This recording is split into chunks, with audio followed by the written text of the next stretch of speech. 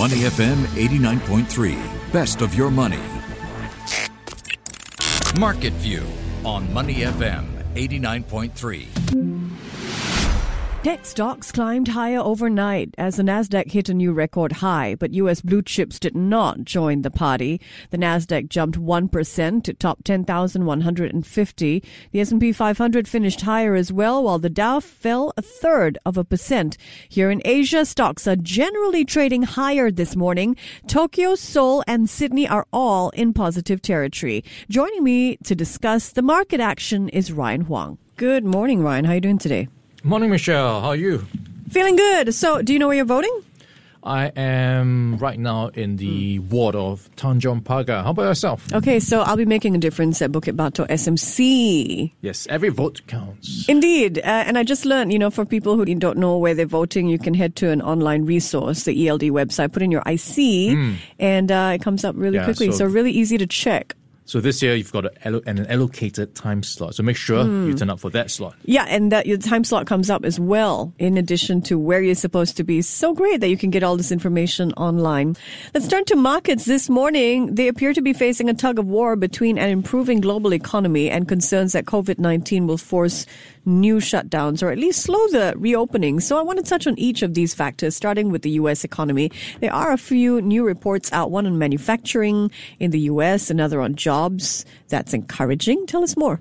Yeah, I think tug of war is the right word. And right now I'm looking at the markets and it's been going back and forth. And if you look at the Asian markets right now, you've got Japan flat, and like you mentioned, Korea and Australia just above break-even point. And that comes after a night of action on Wall Street where investors were struggling to find direction because there were so many different news, so many different headlines. You had a mixed bag of data. So let's start with what we have on the manufacturing front. So that was the encouraging news. And this comes from the ISM's latest survey around manufacturing activity. So good news. It has broken a 3-month losing streak. So it's now jumped back to 52.6. So that's above the 50 mark, which separates expansion and contraction, jumping from 43.1 in May.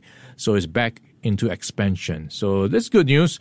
But of course, you have to take into consideration as well that this does not take into account the recent developments where you now have more businesses scaling back on or rolling back some of those reopening plans. So you do have a spike in cases in many U.S. states. So that could be a dampener in the numbers to come down the road.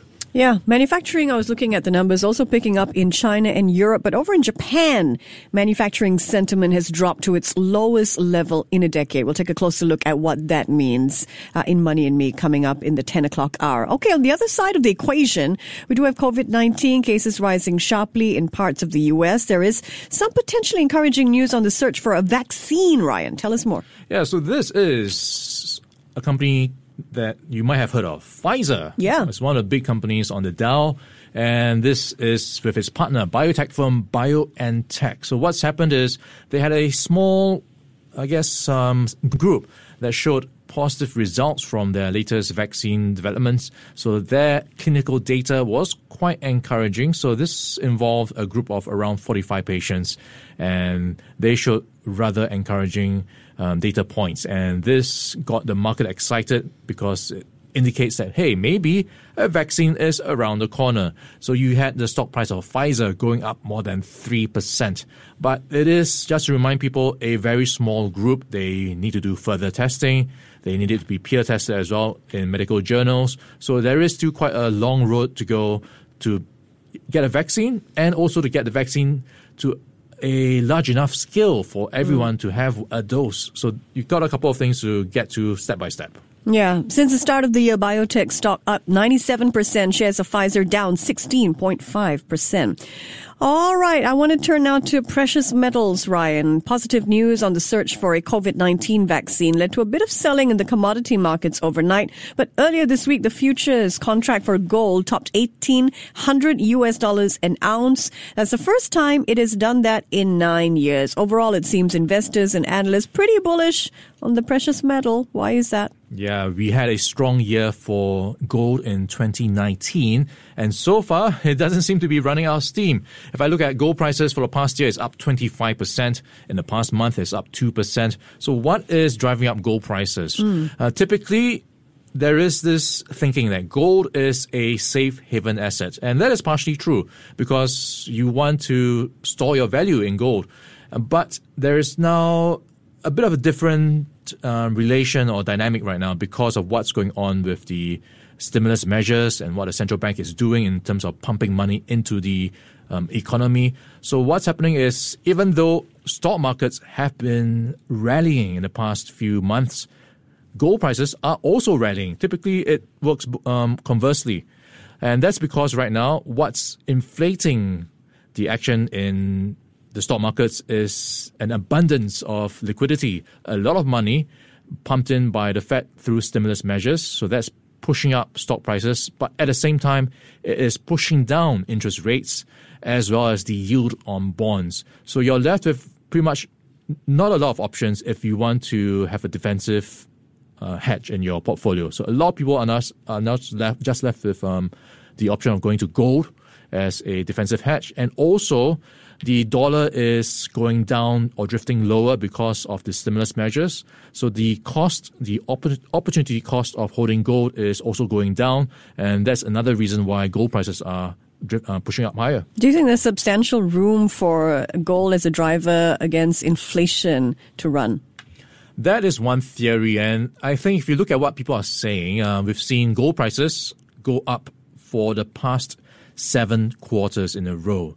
So the thinking is there is no sign of it stopping because if you just heard from the Fed overnight, they are indicating rates will remain low for as long as needed. So you have a long road ahead of low interest rates, and that is going to be supportive of gold prices for a long time. All right, turning from the yellow metal to tea, the letter, not the drink. Ryan, what company is the most valuable car maker in the world? Used to be Toyota. It used to be another T. Now it's a new T.